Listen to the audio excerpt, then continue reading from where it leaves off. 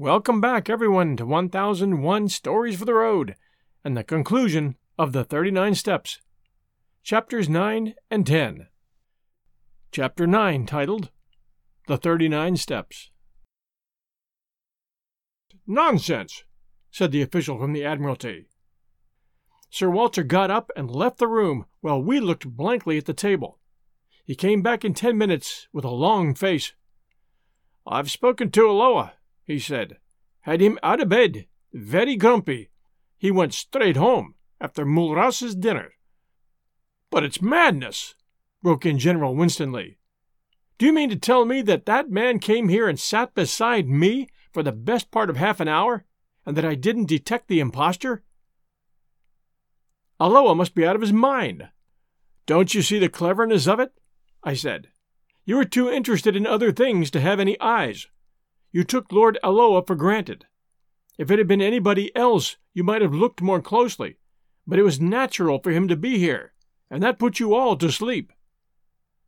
Then the Frenchman spoke, very slowly, and in good English.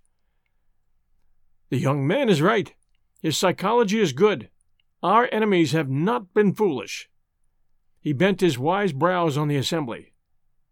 "I will tell you a tale," he said. "It happened many years ago in Senegal. I was quartered in a remote station, and to pass the time used to go fishing for big barbel in the river. A little Arab mare used to carry my luncheon basket, one of the salted dun breed you got at Timbuktu in the old days. Well, one morning I had good sport, and the mare was unaccountably restless. I could hear her whinnying and squealing and stamping her feet, and I kept soothing her with my voice while my mind was intent on fish. I could see her all the time, as I thought, out of a corner of my eye, tethered to a tree 20 yards away. After a couple of hours I began to think of food. I collected my fish in a tarpaulin bag and moved down the stream towards the mare, trolling my line. When I got up to her I flung the tarpaulin on her back." He paused and looked around. "It was the smell that gave me warning. I turned my head and found myself looking at a lion 3 feet off, an old man-eater, and he was the terror of the village. What was left of the mare, a mass of blood and bones and hide, was behind him." "What happened?" I asked. I was enough of a hunter to know a true yarn when I heard it. "I stuffed my fishing rod into his jaws, and I also had a pistol. Also my servants came presently with rifles, but he left his mark on me." He held up a hand which lacked 3 fingers. "Consider," he said, "the mare had been dead more than an hour, and the brute had been patiently watching me ever since. I never saw the kill, for I was accustomed to the mare's fretting, and I never marked her absence, for my consciousness of her was only of something tawny, and the lion filled that part. If I could blunder thus, gentlemen, in a land where men's senses are keen, why should we busy, preoccupied urban folk not err as well?" Sir Walter nodded. No one was ready to gainsay him. "But I don't see," went on Winstanley. "Their object was to get these dispositions without our knowing it. Now it only required one of us to mention to Alloa our meeting tonight for the whole fraud to be exposed." Sir Walter laughed dryly. "The selection of Alloa shows their acumen. Which of us is likely to speak to him about tonight? Or was he likely to open the subject?" I remembered the First Sea Lord's reputation for taciturnity and shortness of temper. "The one thing that puzzles me," said the General, "is what good his visit here would do that spy fellow. He could not carry away several pages of figures and strange names in his head." "That is not difficult," the Frenchman replied. "A good spy is trained to have a photographic memory, like your own Macaulay. You noticed he said nothing, but went through these papers again and again. I think we may assume that he has every detail stamped in his mind. When I was younger I could do the same trick." "Well, I suppose there's nothing for it but to change the plans," said Sir Walter ruefully. Whitaker was looking very glum. "Did you tell Lord Alloa what has happened?" he asked. "No? Well, I can't speak with absolute assurance, but I'm nearly certain we can't make any serious change unless we alter the geography of England. Another thing must be said. It was Royer now who spoke. "I talked freely when that man was here. I told something of the military plans of my government. I was permitted to say so much. But that information would be worth many millions to our enemies. No, my friends, I see no other way. The man who came here and his Confederates must be taken, and taken at once." "Good God!" I cried, "and we have not a rag of a clue." "Besides," said Whitaker, "there is the post. By this time the news will be on its way." "No," said the Frenchman, "you do not understand the habits of a spy. He receives personally his reward, and he delivers personally his intelligence. We in France know something of the breed. There is still a chance, mes amis. These men must cross the sea, and there are ships to be searched and ports to be watched. Believe me, the need is desperate for both France and Britain." Royer's grave good sense seemed to pull us together. He was the man of action among fumblers. But I saw no hope in any face, and I felt none. Where among the 50 millions of these islands and within a dozen hours were we to lay hands on the 3 cleverest rogues in Europe? Then, suddenly, I had an inspiration. "Where's Scudder's book?" I cried to Sir Walter. "Quick, man! I remember something in it." He unlocked the door of a bureau and gave it to me. I found the place. 39 steps. I read, and again. 39 steps. I counted them. High tide. 10:17 p.m. The Admiralty man was looking at me as if he thought I'd gone mad. "Don't you see? It's a clue!" I shouted. "Scudder knew where these fellows laired. He knew where they were going to leave the country, though he kept the name to himself.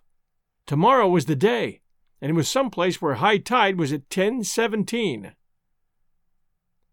"They may have gone tonight," someone said. "Not they. They have their own snug secret way, and they won't be hurried. I know Germans, and they are mad about working to a plan. Where the devil can I get a book of tide tables?" Whitaker brightened up.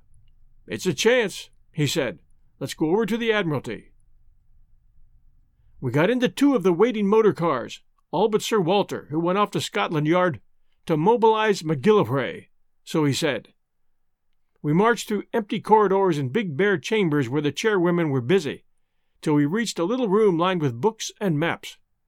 A resident clerk was unearthed, who presently fetched from the library the Admiralty tide tables.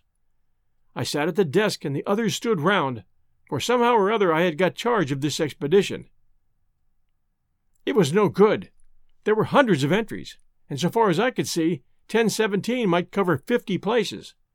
We had to find some way of narrowing the possibilities. I took my head in my hands and thought. There must be some way of reading this riddle. What did Scudder mean by steps? I thought of dock steps, but if he had meant that, I didn't think he would have mentioned the number. It must be some place where there are several staircases, and one marked out from the others by having 39 steps. Then I had a sudden thought, and hunted up all the steamer sailings. There was no boat which left for the continent at 10:17 p.m. Why was high tide so important? If it was a harbor, it must be some little place where the tide mattered. Or else it was a heavy, draught boat. But there was no regular steamer sailing at that hour, and somehow I didn't think they would travel by a big boat from a regular harbor. So it must be some little harbor where the tide was important, or perhaps no harbor at all. But if it was a little port, I couldn't see what the steps signified. There were no sets of staircases on any harbor that I'd ever seen. It must be some place which a particular staircase identified, and where the tide was full at 10:17. On the whole, it seemed to me that the place must be a bit of open coast. But the staircases kept puzzling me. Then I went back to wider considerations. Whereabouts would a man be likely to leave for Germany? A man in a hurry, who wanted a speedy and secret passage. Not from any of the big harbors, and not from the Channel or the West Coast or Scotland, for remember, he was starting from London. I measured the distance on the map, and tried to put myself in the enemy's shoes. I should try for Ostend or Antwerp or Rotterdam, and I should sail from somewhere on the east coast between Cromer and Dover. All this was very loose guessing, and I don't pretend it was ingenious or scientific. I wasn't any kind of Sherlock Holmes, but I've always fancied I had a kind of instinct about questions like this. I don't know if I can explain myself, but I used to use my brains as far as they went, and after they came to a blank wall, I guessed, and I usually found my guesses pretty right. So I set out all my conclusions on a bit of Admiralty paper, and they ran like this. Fairly certain. 1. Place where there are several sets of stairs, one that matters distinguished by having 39 steps. 2. Full tide at 10:17 p.m., leaving shore only possible at full tide. 3. Steps not dock steps, and so place probably not harbor. 4. No regular night steamer at 10:17. Means of transport must be a tramp, unlikely, yacht, or fishing boat. There my reasoning stopped. I made another list, which I headed Guessed, but I was just as sure of the one as the other. Under Guessed, 1. Place not harbor, but open coast. 2. Boat small, trawler, yacht, or launch. 3. Place somewhere on East Coast, between Cromer and Dover. It struck me as odd that I should be sitting at that desk with a cabinet minister, a field marshal, 2 high government officials, and a French general watching me, while from the scribble of a dead man I was trying to drag a secret which meant life or death for us. Sir Walter had joined us, and presently MacGillivray arrived. He had set out instructions to watch the ports and railway stations for the 3 men whom I described to Sir Walter. Not that he or anybody else thought that would do much good. Here's the most I can make of it, I said. We've got to find a place where there are several staircases down to the beach, one of which has 39 steps. I think it's a piece of open coast with biggish cliffs, somewhere between the Wash and the Channel. Also, it's a place where full tide is at 10:17 tomorrow night. Then an idea struck me. Is there no inspector of coast guards or some fellow like that who knows the East Coast? Whitaker said there was, and that he lived in Clapham. He went off in a car to fetch him, and the rest of us sat about the little room and talked of anything that came into our heads. I lit a pipe and went over the whole thing again till my brain grew weary. About 1 a.m, the Coast Guard man arrived. He was a fine old fellow, with the look of a naval officer, and was desperately respectful to the company. I left the War Minister to cross-examine him, for I felt he would think it cheek in me to talk. We want you to tell us the places you know on the East Coast where there are cliffs and where several sets of steps run down to the beach. He thought for a bit. What kind of steps do you mean, sir? There are plenty of places with roads cut down through the cliffs, and most roads have a step or 2 in them. Or do you mean regular staircases, all steps, so to speak? Sir Arthur looked towards me. We mean regular staircases, I said. He reflected a minute or 2. I don't know that I can think of... Wait a second. There's a place in Norfolk, Brattlesham, beside a golf course, where there are a couple of staircases to let the gentleman get a lost ball. That's not it, I said. Then there are plenty of marine parades, if that's what you mean. Every seaside resort has them. I shook my head. It's got to be more retired than that, I said. Well, gentlemen, I can't think of anywhere else. Of course, there's the Rough. What's that? I asked. The big chalk headland in Kent, close to Bradgate. It's got a lot of villas on the top, and some of the houses have staircases down to a private beach. It's a very high-tone sort of place, and the residents there like to keep by themselves. I tore open the tide tables and found Bradgate. High tide there was at 10:27 p.m. on the 15th of June. We're on the scent at last, I cried excitedly. How can I find out what is the tide at the Rough? I can tell you that, sir, said the Coast Guard man. I once was lent a house there this very month, and I used to go out at night to the deep-sea fishing. The tide's 10 minutes before Bradgate. I closed the book and looked round at the company. If one of those staircases has 39 steps, we have solved the mystery, gentlemen, I said. I want the loan of your car, Sir Walter, and a map of the roads. If Mr. MacGillivray will spare me 10 minutes, I think we can prepare something for tomorrow." It was ridiculous in me to take charge of the business like this, but they didn't seem to mind, and after all, I'd been in the show from the start. Besides, I was used to rough jobs, and these eminent gentlemen were too clever not to see it. It was General Royer who gave me my commission. "I, for one," he said, "am content to leave the matter in Mr. Hannay's hands." By 3:30, I was tearing past the moonlit hedgerows of Kent, with MacGillivray's best man on the seat beside me. We'll return to the last chapter, Chapter 10, right after this message from our sponsors. And now, back to our show. Chapter 10, Various Parties Converging on the Sea.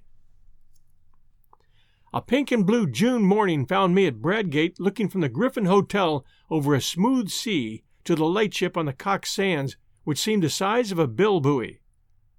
A couple of miles further south, and much nearer the shore, a small destroyer was anchored. Scaife, MacGillivray's man, who had been in the Navy, knew the boat, and told me her name and her commander's, so I sent off a wire to Sir Walter. After breakfast, Scaife got from a house agent a key for the gates of the staircases on the Rough. I walked with him along the sands and sat down in a nook of the cliffs while he investigated the half-dozen of them. I didn't want to be seen, but the place at this hour was quite deserted, and all the time I was on that beach I saw nothing but seagulls. It took him more than an hour to do the job, and when I saw him coming towards me, conning a bit of paper, I can tell you my heart was in my mouth. Everything depended, you see, on my guess proving right. He read aloud the number of steps in the different stairs: 34, 35, 39, 42, 47, and 21, those being where the cliffs grew lower. I almost got up and shouted. We hurried back to the town and sent a wire to MacGillivray. I wanted 6 men, and I directed them to divide themselves among different specified hotels. Then Scaife set out to prospect the house at the head of the 39 steps. He came back with news that both puzzled and reassured me. The house was called Trafalgar Lodge, and belonged to an old gentleman called Appleton, a retired stockbroker, the house agent said. Mr. Appleton was there a good deal in the summertime, and was in residence now, had been for the better part of a week. Scaife could pick up very little information about him, except that he was a decent old fellow who paid his bills regularly and was always good for a fiver for a local charity. Then Scaife seemed to have penetrated to the back door of the house, pretending he was an agent for sewing machines. Only 3 servants were kept, a cook, a parlour-maid, and a housemaid, and they were just the sort that you would find in a respectable middle-class household. The cook was not the gossiping kind, and had pretty soon shut the door in his face, but Scaife said he was positive she knew nothing. Next door there was a new house building which would give good cover for observation, and the villa on the other side was to let, and its garden was rough and shrubby. I borrowed Scaife's telescope, and before lunch went for a walk along the Rough. I kept well behind the rows of villas, and found a good observation point on the edge of the golf course. There I had a view of the line of turf along the cliff top, with seats placed at intervals, and the little square plots, railed in and planted with bushes, whence the staircases descended to the beach. I saw Trafalgar Lodge very plainly, a red brick villa with a veranda, a tennis lawn behind, and in front the ordinary seaside flower garden full of marguerites and scraggy geraniums. There was a flagstaff from which an enormous Union Jack hung limply in the still air. Presently I observed someone leave the house and saunter along the cliff. When I got my glasses on him, I saw it was an old man, wearing white flannel trousers, a blue serge jacket, and a straw hat. He carried field glasses and a newspaper, and sat down on one of the iron seats and began to read. Sometimes he would lay down the paper and turn his glasses on the sea. He looked for a long time at the destroyer. I watched him for half an hour, till he got up and went back to the house for his luncheon, when I returned to the hotel for mine. I wasn't feeling very confident. This decent commonplace dwelling was not what I had expected. The man might be the bald archaeologist of that horrible moorland farm, or he might not. He was exactly the kind of satisfied old bird you will find in every suburb and every holiday place. If you wanted a type of the perfectly harmless person, you would probably pitch on that. But after lunch, as I sat in the hotel porch, I perked up, for I saw the thing I'd hoped for and had dreaded to miss.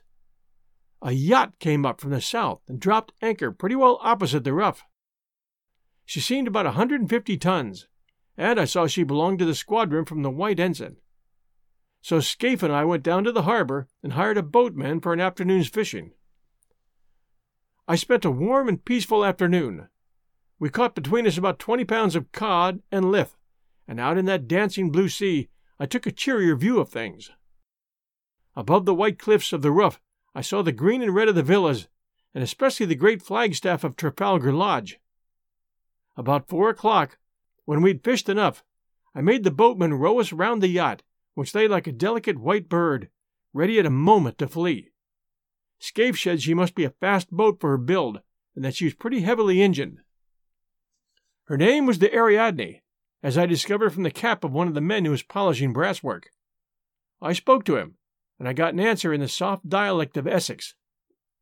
Another hand that came along passed me the time of day in an unmistakable English tongue. Our boatman had an argument with one of them about the weather, and for a few minutes we lay on our oars close to the starboard bow. Then the men suddenly disregarded us and bent their heads to their work as an officer came along the deck. He was a pleasant, clean-looking young fellow, and he put a question to us about our fishing in very good English. But there could be no doubt about him. His close-cropped head and the cut of his collar and tie never came out of England. That did something to reassure me, but as we rowed back to Bradgate, my obstinate doubts would not be dismissed. The thing that worried me was the reflection that my enemies knew that I had got my knowledge from Scudder, and it was Scudder who had given me the clue to this place. If they knew that Scudder had this clue, would they not be certain to change their plans? Too much depended on their success for them to take any risks. The whole question was how much they understood about Scudder's knowledge. I had talked confidently last night about Germans always sticking to a scheme, but if they had any suspicions that I was on their track, they would be fools not to cover it. I wondered if the man last night had seen that I recognized him. Somehow I did not think that he had. To that I had clung. But the whole business had never seemed so difficult as that afternoon when by all calculations I should have been rejoicing in assured success. In the hotel I met the commander of the destroyer, to whom Scaife introduced me, and with whom I had a few words. Then I thought I'd put in an hour or two watching Trafalgar Lodge. I found a place further up the hill, in the garden of an empty house. From there I had a full view of the court, on which 2 figures were having a game of tennis. One was the old man, whom I had already seen. The other was a younger fellow, wearing some club colors and the scarf round his middle. They played with tremendous zest, like 2 city gents who wanted hard exercise to open their pores. You couldn't conceive a more innocent spectacle. They shouted and laughed and stopped for drinks, when a maid brought out 2 tankards on a salver. I rubbed my eyes and asked myself if I was not the most immortal fool on earth. Mystery and darkness had hung about the men who hunted me over the Scotch moor in aeroplane and motor car, and notably about that infernal antiquarian. It was easy enough to connect those folk with the knife that pinned Scudder to the floor, and with fell designs on the world's peace. But here were 2 guileless citizens taking their innocuous exercise, and soon about to go indoors to a humdrum dinner, where they would talk of market prices, and the last cricket scores, and the gossip of their native Surbiton.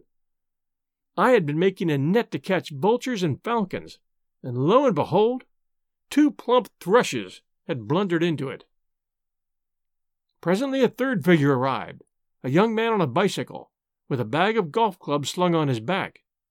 He strolled round to the tennis lawn and was welcomed riotously by the players. Evidently they were chaffing him, and their chaff sounded horribly English. Then the plump man, mopping his brow with a silk handkerchief, announced that he must have a tub. I heard his very words. "I've got into a proper lather," he said. "This will bring down my weight and my handicap. I'll take you on tomorrow and give you a stroke a hole." You couldn't find anything much more English than that. They all went into the house and left me feeling a precious idiot.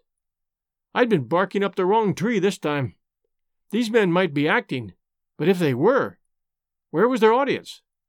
They didn't know I was sitting 30 yards off in a rhododendron. It was simply impossible to believe that these 3 hardy fellows were anything but what they seemed. 3 ordinary, game-playing, suburban Englishmen. Wearisome, if you like, but sordidly innocent. And yet there were 3 of them, and one was old, and one was plump, and one was lean and dark, and their house chimed in with Scudder's notes, and half a mile off was lying a steam yacht with at least one German officer. I thought of Kirillidis lying dead and all Europe trembling on the edge of earthquake, and the men I had left behind me in London who were waiting anxiously for the events of the next hours. There was no doubt that hell was afoot somewhere. The Black Stone had won, and if it survived, this June night would bank its winnings. There seemed only one thing to do: go forward as if I had no doubts. And if I was going to make a fool of myself, to do it handsomely. Never in my life have I faced a job with greater disinclination. I would rather in my then mind have walked into a den of anarchists, each with his Browning handy, or faced a charging lion with a pop gun, than enter that happy home of 3 cheerful Englishmen and tell them that their game was up. How they would laugh at me! But suddenly I remembered a thing I once heard in Rhodesia from old Peter Pinar. I've quoted Peter already in this narrative. He was the best scout I ever knew, and before he had turned respectable, he had been pretty often on the windy side of the law, when he'd been wanted badly by the authorities. Peter once discussed with me the question of disguises, and he had a theory which struck me at the time. He said, barring absolute certainties like fingerprints, mere physical traits were very little use for identification if the fugitive really knew his business. He laughed at things like dyed hair and false beards and such childish follies. The only thing that mattered was what Peter called atmosphere. If a man could get into perfectly different surroundings from those in which he'd been first observed, and, this is the important part, really play up to those surroundings and behave as if he'd never been out of them, he would puzzle the cleverest detectives on earth. And he used to tell a story of how he once borrowed a black coat and went to church and shared the same hymn book with the man that was looking for him. If that man had seen him in decent company before, he would have recognized him, but he'd only seen him snuffing the lights in a public house with a revolver. The recollection of Peter's talk gave me the first real comfort that I had had that day. Peter had been a wise old bird, and these fellows I were after were about the pick of the aviary. What if they were playing Peter's game? A fool tries to look different. A clever man looks the same and is different. Again, there was that other maxim of Peter's which had helped me when I'd been a roadman. If you are playing a part, you'll never keep it up unless you convince yourself that you are it. That would explain the game of tennis. Those chaps didn't need to act. They just turned to handle and passed into another life which came as naturally to them as the first. It sounds a platitude, but Peter used to say that it was the big secret of all the famous criminals. It was now getting on for 8 o'clock, and I went back and saw Scaife to give him his instructions. I arranged with him how to place his men, and then I went for a walk, for I didn't feel up to any dinner. I went round the deserted golf course, and then to a point on the cliffs further north behind the line of villas. On the little trim, newly made roads I met people in flannels coming back from tennis and the beach, and a coast guard from the wireless station, and donkeys and pierrots padding homewards. Out at the sea in the blue dusk, I saw lights appear on the Ariadne, and on the destroyer away to the south, and beyond the Cock Sands the bigger lights of steamers making for the Thames.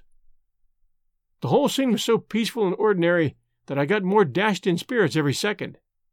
It took all my resolution to stroll towards Trafalgar Lodge about 9:30.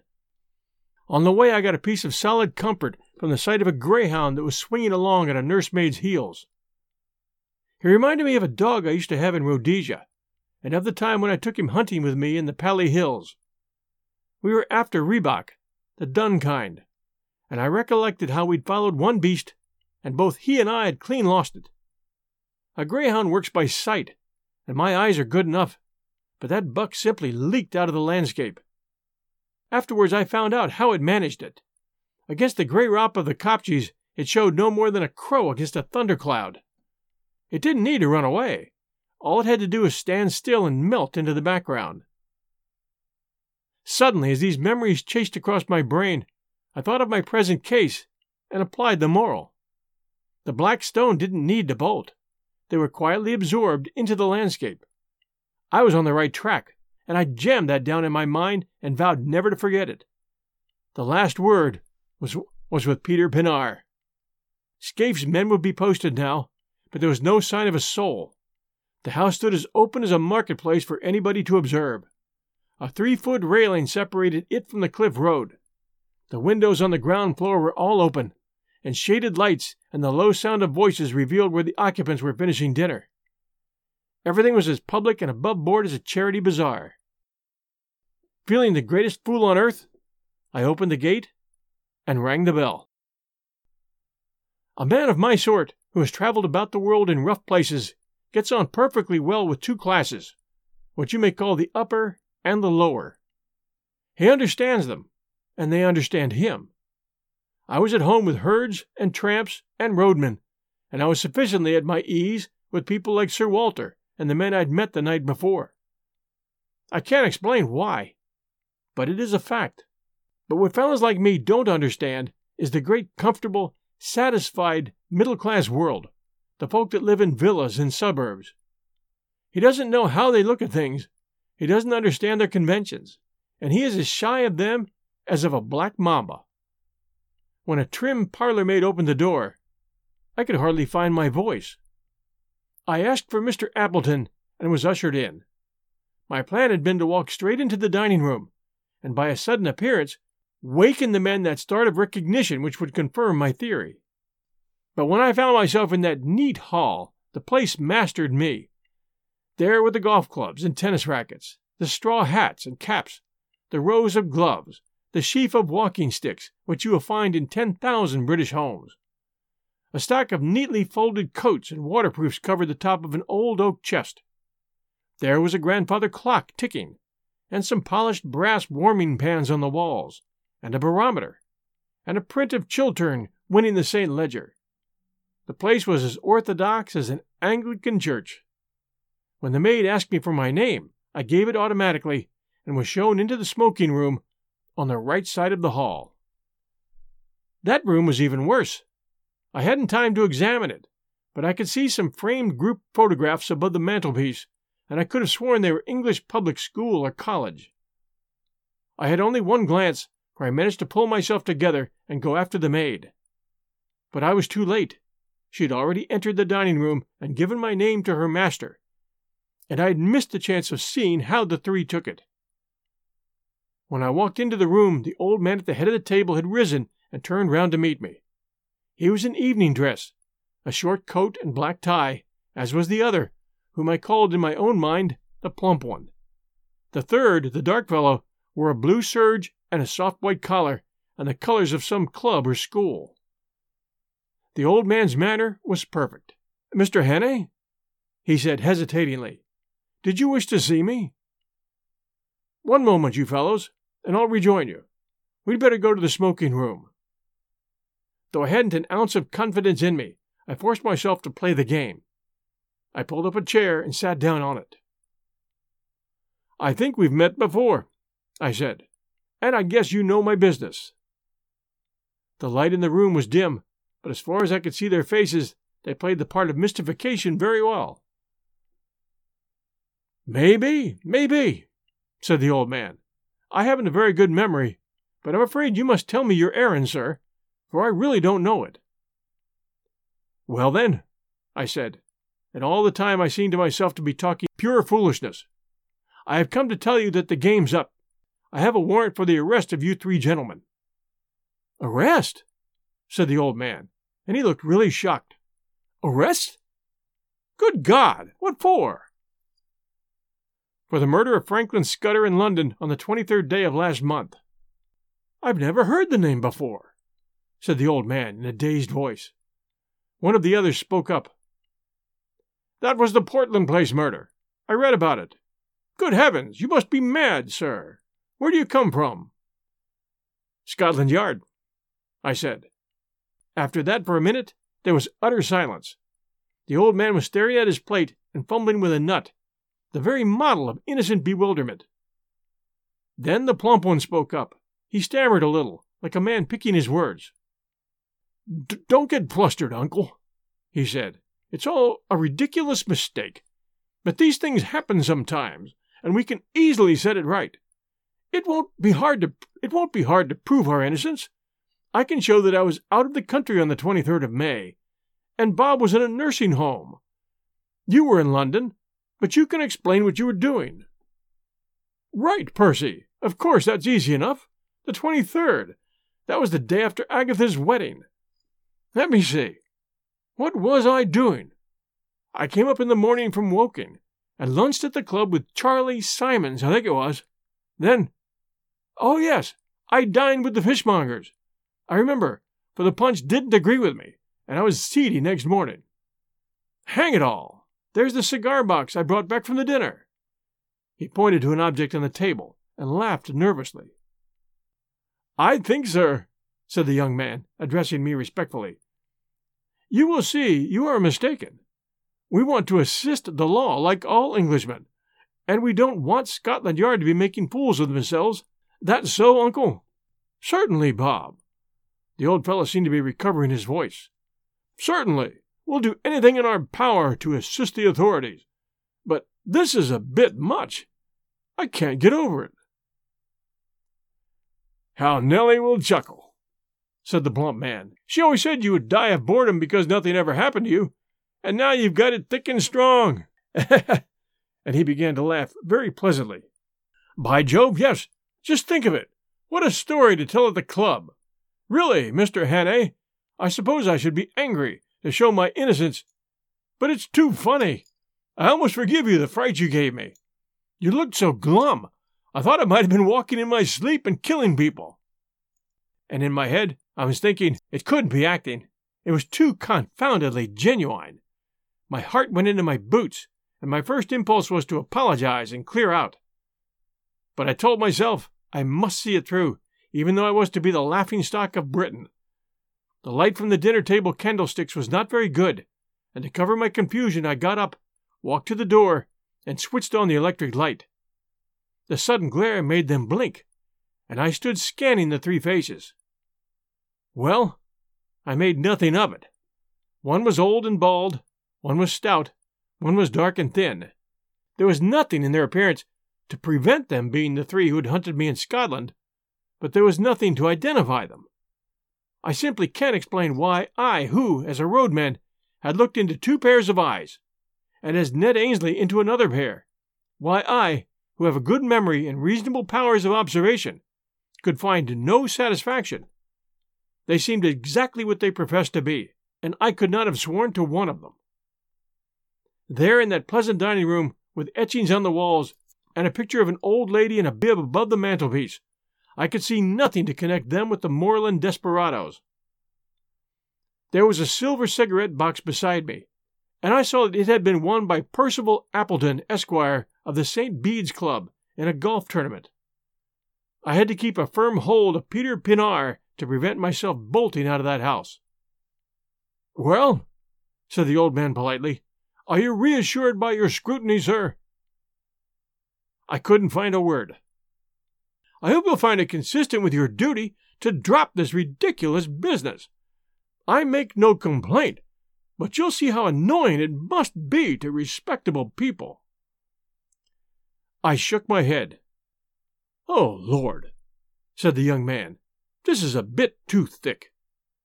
"Do you propose to march us off to the police station?" asked the plump one.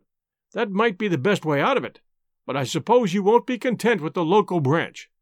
I have the right to ask to see your warrant, but I don't wish to cast any aspersions upon you. You are only doing your duty, but you'll admit it's horribly awkward." "What do you propose to do?" There was nothing to do except call in my men and have them arrested, or to confess my blunder and clear out. I felt mesmerized by the whole place, by the air of obvious innocence. Not innocence merely, but frank, honest bewilderment and concern in the three faces. "Oh, Peter Pannier," I groaned inwardly, and for a moment I was very near damning myself for a fool and asking their pardon. "Meantime, I vote we have a game of bridge," said the plump one. "It'll give Mr. Hannay time to think over things, and you know we've been wanting a fourth player. Do you play, sir?" I accepted, as if it had been an ordinary invitation at the club. The whole business had mesmerized me. We went into the smoking room where a card table was set out, and I was offered things to smoke and drink. I took my place at the table in a kind of a dream. The window was open, and the moon was flooding the cliffs and sea with a great tide of yellow light. There was moonshine, too, in my head. The three had recovered their composure, and were talking easily. Just the kind of slangy talk you will hear at any golf clubhouse. I must have cut a rum figure, sitting there knitting my brows with my eyes wandering. My partner was the young dark one. I play a fair-handed bridge, but I must have been rank bad that night. They saw that they had got me puzzled, and that put them more than ever at their ease. I kept looking at their faces, but they conveyed nothing to me. It was not that they looked different. They were different. I clung desperately to the words of Peter Pannard. Then something awoke me. The old man laid down his hand to light a cigar. He didn't pick it up at once, but sat back for a moment in his chair, with his fingers tapping on his knees. It was the movement I remembered when I had stood before him in the moorland farm, with the pistols of his servants behind me. A little thing, lasting only a second, and the odds were 1,000 to 1 that I might have my eyes on my cards at the time and missed it. But I didn't. And in a flash, the air seemed to clear. Some shadow lifted from my brain, and I was looking at the three men with full and absolute recognition. The clock on the mantelpiece struck 10 o'clock. The three faces seemed to change before my eyes and reveal their secrets. The young one was the murderer. Now I saw cruelty and ruthlessness where before I had only seen good humor. His knife, I made certain, had skewered Scudder to the floor. His kind had put the bullet in Carolitas. The plump man's features seemed to dislimn and form again as I looked at them. He hadn't a face, only 100 masks that he could assume when he pleased. That chap must have been a superb actor. Perhaps he'd been Lord Alloa of the night before. Perhaps not. It didn't matter. I wondered if he was the fellow who had first tracked Scudder and left his card on him. Scudder had said he lisped, and I could imagine how the adoption of a lisp might add terror. But the old man was the pick of the lot. He was sheer brain, icy cool, calculating, as ruthless as a steam hammer. Now that my eyes were opened, I wondered where I had seen the benevolence. His jaw was like chilled steel, and his eyes had the inhuman luminosity of a bird's. I went on playing, and every second a greater hate welled up in my heart. It almost choked me, and I couldn't answer when my partner spoke. Only a little longer could I endure their company. "Phew, Bob, look at the time," said the old man. "You'd better think about catching your train. Bob's got to go to town tonight," he added, turning to me. The voice rang now as false as hell. I looked at the clock, and it was nearly 10:30. "I'm afraid he must put off his journey," I said. "Oh, damn," said the young man. "I thought you'd dropped that rot. I've simply got to go. You can have my address, and I'll give any security you like." "No," I said. "You must stay." At that I think they must have realized that the game was desperate. Their only chance had been to convince me that I was playing the fool, and that had failed. But the old man spoke again. "I will go bail for my nephew. That ought to content you, Mr. Hannay." Was it fancy, or did I detect some halt in the smoothness of that voice? There must have been, for as I glanced at him, his eyelids fell in that hawk-like hood which fear had stamped upon my memory. I blew my whistle. In an instant the lights were out. A pair of strong arms gripped me around the waist, covering the pockets in which a man might be expected to carry a pistol. "Schnell, Franz!" cried a voice. "Das Boot! Das Boot!" As it spoke, I saw two of my fellows emerge on the moonlit lawn. The young dark man leapt for the window, was through it, and over the low fence before a hand could touch him. I grappled the old chap, and the room seemed to fill with figures. I saw the plump one collared, but my eyes were all for the out of doors, where Franz sped on over the road towards the railed entrance to the beach stairs. One man followed him, but he had no chance. The gate of the stairs locked behind the fugitive, and I stood staring, with my hands on the old boy's throat, for such a time as a man might take to descend those steps to the sea. Suddenly my prisoner broke from me and flung himself on the wall. There was a click as if a lever had been pulled. Then came a low rumbling, far, far below the ground, and through the window I saw a cloud of chalky dust pouring out of the shaft of the stairway. Someone switched on the light. The old man was looking at me with blazing eyes. "He is safe!" he cried. "You cannot follow in time. He is gone. He has triumphed. Der schwarze Stein ist in der Streit gekronen." There was more in those eyes than any common triumph. They had been hooded like a bird of prey, and now they flamed with a hawk's pride. A white fanatic heat burned in them, and I realized for the first time the terrible thing I had been up against. This man was more than a spy. In his foul way, he had been a patriot. As the handcuffs clinked on his wrists, I said my last word to him. "I hope Franz will bear his triumph well. I ought to tell you that the Ariadne for the last hour has been in our hands." 7 weeks later, as all the world knows, we went to war. I joined the new army the first week, and owing to my Matabele experience, got a captain's commission straight off. But I'd done my best service, I think, before I put on the khaki. Thanks for joining us for The 39 Steps by John Buchan. What a tremendous adventure and a great ending. We hope you enjoyed it very much. If you did, please leave us a review at Apple for 1001 Stories for the Road. There'll be another story coming up next Sunday night at 8 p.m. Eastern Time. Everyone stay safe. We'll see you then.